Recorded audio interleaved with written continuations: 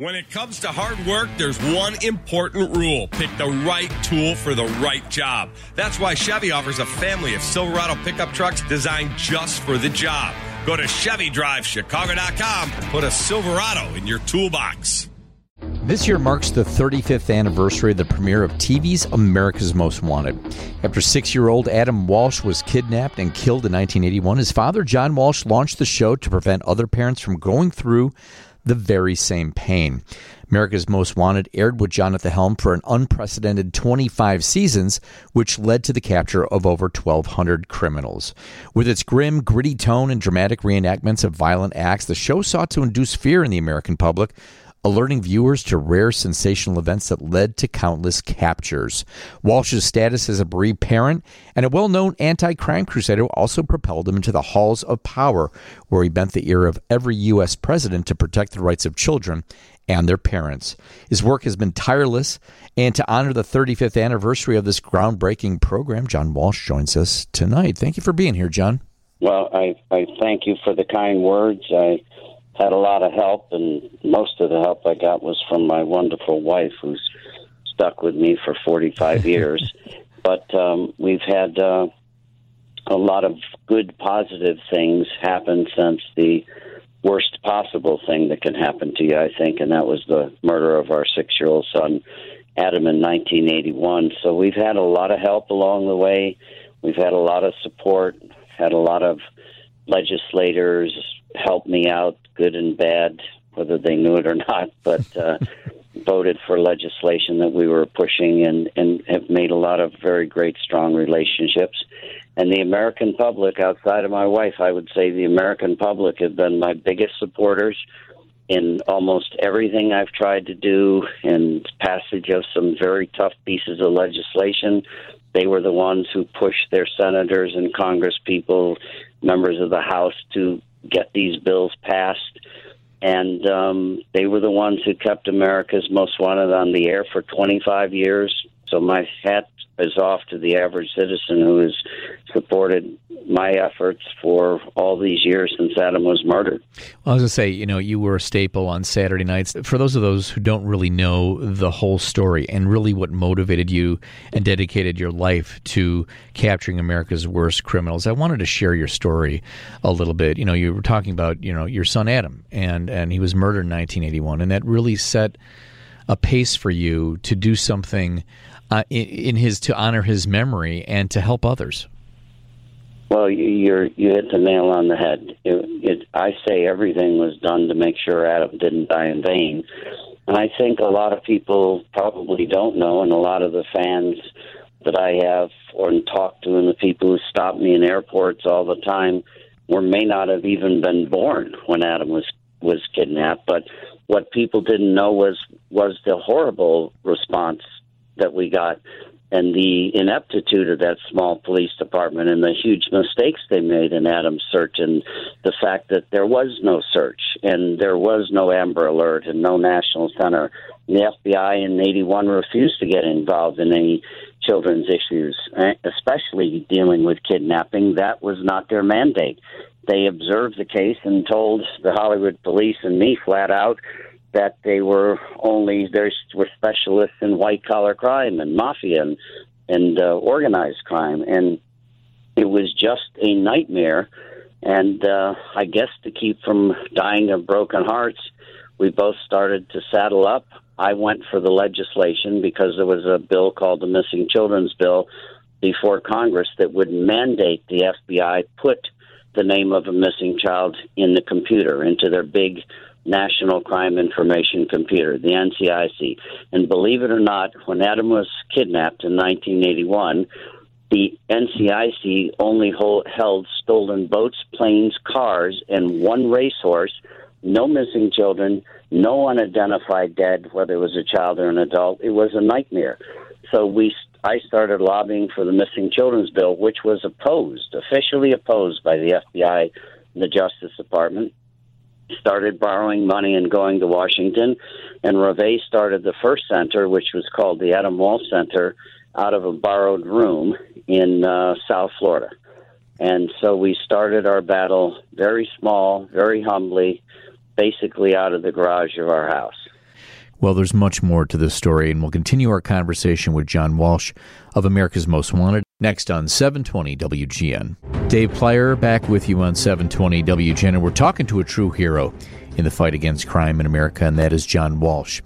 John, we were talking about the search for your missing son and the lack of resources to do so.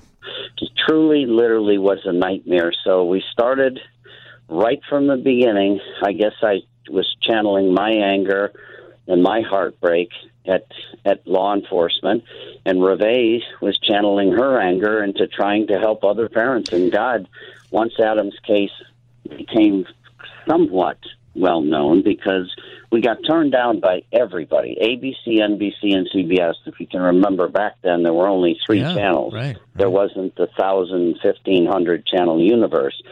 And they all turned us down, telling us that if they did Adam's case, they would have to do every missing kid in America, until David Hartman, God bless him, he was the Matt Lauer of the day. He went against his executive producer, and 2 weeks into the search said, let those parents come up and bring a picture of Adam. So he led us on Good Morning America, and that sort of catapulted Adam's case into the national public eye. And, of course, that was the day that Adam's remains were found, the worst possible day of our life. You mentioned at the beginning of the conversation, John, that your wife, you and your wife have been married 45 years. This is the type of tragic story that really does break families apart, and it really says something about you, the two of you, on the strength that you had for to get through this and to do something about it. It really truly speaks to the strength that you two have as a couple. Well, I don't want to not deal with the fact that we had some very, very tough times and almost separated multiple times. 90% of parents of murdered children, and there are huge chapters of murdered children all over the United States, because we have so much crime against children, and we have so many kids that are murdered before they're 18 years old in this country, that 90% of parents of murdered children wind up in divorce. You have nothing in common but this horrible, horrible sadness and nightmare. And I really think, we were fortunate to have 3 more children. We were blessed 2 years ago with our first granddaughter, but I really attribute that to Reve. I attribute the fact that she never lost sight of the focus that Adam was the real victim. Wonderful. I was mad and angry. I wanted to catch the guy who murdered Adam, and I wanted to arrange his death somehow. Yeah. And I understand. And Reve kept saying, we're going to change this. We need to change it. And she said, you're the articulate guy. You're the guy that mounted the search. You're the face of this family.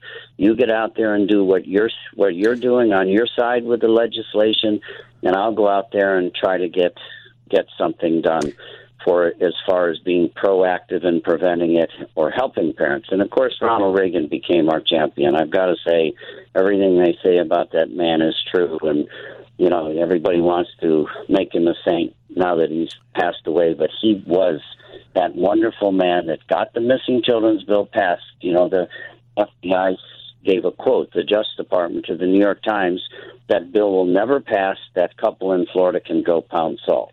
Well, that infuriated Reagan. It infuriated some members of Congress. And we stood in the Rose Garden in 1983 when the Missing Children's Bill passed, a one-page bill that simply said the FBI must get involved, and if they do nothing, at least they have to put that missing child's name and description into the NCIC. He helped us create the National Center for Missing and Exploited Children in '84 with the passage of the Missing Children's Assistance Bill, and he became our champion, and every president since then has. But he was the guy who opened the doors of Congress to us so that we could talk about the exploitation of children in America. No one wanted to talk about non-custodial parental abductions. Nobody still wants to talk about sex trafficking of children. Nobody wanted to talk about pedophiles, child pornography. It just was an uphill battle. It was taboo. Yeah.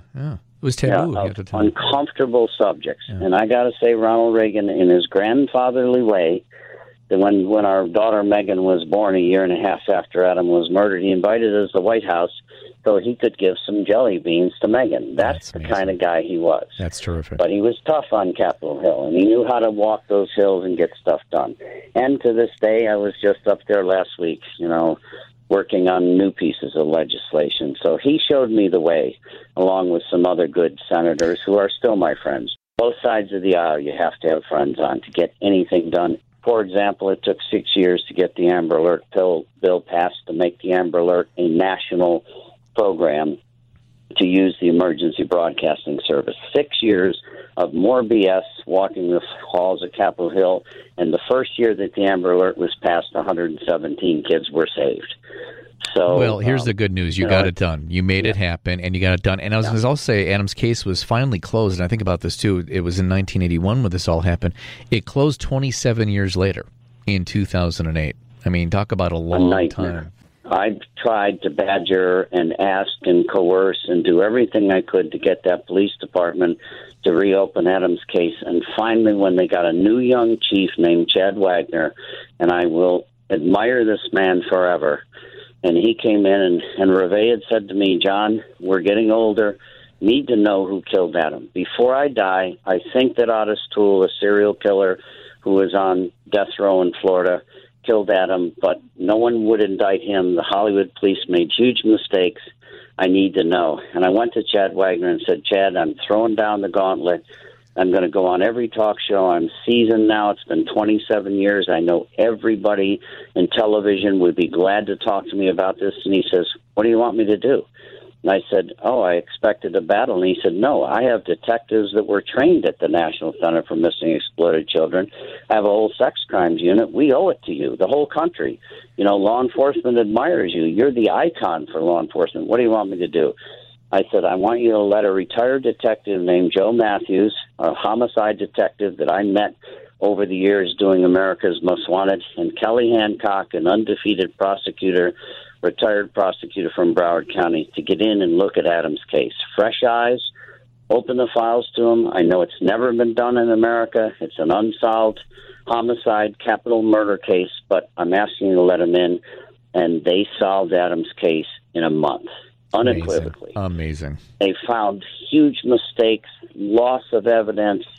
When they arrested Toole the first time, there was a piece of bloody carpet, and you mentioned earlier in the show that there was no DNA. Yeah. They couldn't. If they'd have had Adam's DNA, if they'd have kept that carpet properly in the evidence room, they made so many catastrophic mistakes.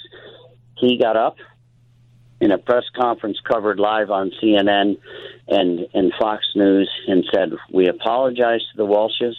We made huge mistakes, this police department, this DA's office, and if Otis Toole was alive, as I said, he died 8 years before that on death row, he would have been indicted and convicted and sentenced to probably to the death penalty for killing Adam Walsh. And you had that closure. That chapter. Yeah, you had it. You had some closure there. I'm a TV history geek, and I was looking to see, John, what other shows followed. You created America's Most Wanted, 25 years on the air. There was a CBS show that aired for like three months called Wanted, I think, back in the 1950s. That was about it. So this was really a groundbreaking show, and I was looking at, it premiered on February 7th, 1988. It was only on 7 Fox-owned stations at the time, and within 4 days of the first broadcast, FBI 10 Most Wanted fugitive David James Roberts was captured as a direct result. There was proof right there in the pudding that this show was going to make an impact. Well, the best part of that story, as you mentioned, is the fact that there was no reality television. I had turned Fox down for 6 months. They had come to me and caught me in a parking lot in Washington, D.C. Couldn't track me down. I was racing around the country, testifying state to state because state laws are so important, spending time trying to expand the National Center for Missing and Exploited Children.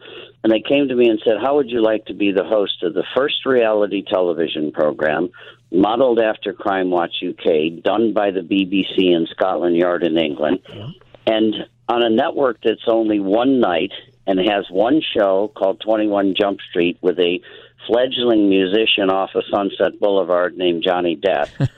And it's started by a guy named Rupert Murdoch. So I said no for 6 months. I said, what the hell is Fox? There's only 3 networks. Who is Johnny Depp? I don't care. I don't know whatever happened to Johnny Depp, but I heard he's very successful. He's doing well, I heard, yeah. And I said, who the hell is Rupert Murdoch? And what is reality television? Well, nobody's ever heard of Crime Watch UK.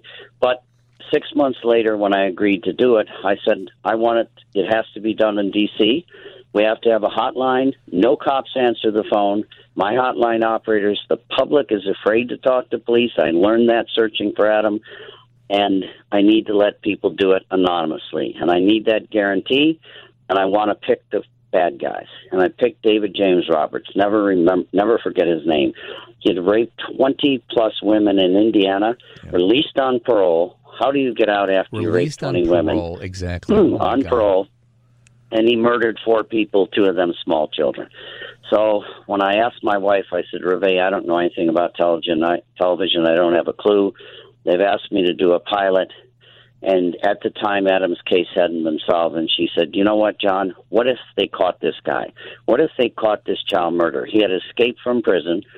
They had caught him previously and sentenced him to life without. He'd escaped from Indiana prison.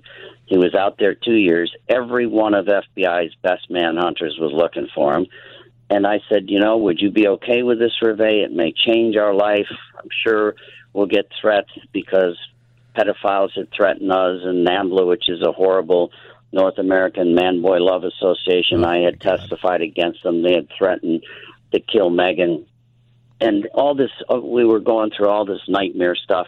And she said, she kept it very clear. She said, you know what? If you could catch this guy, we've never been able to catch Adam's murder. It's worth it. That's what we do. And that is what you've been doing for the last 40 years. I want to congratulate you on the 35th anniversary since the very first episode of America's Most Wanted, John, and keep up the amazing work. Well, thank you for the kind words. It was a pleasure talking to you, David. All right. Thank you, sir.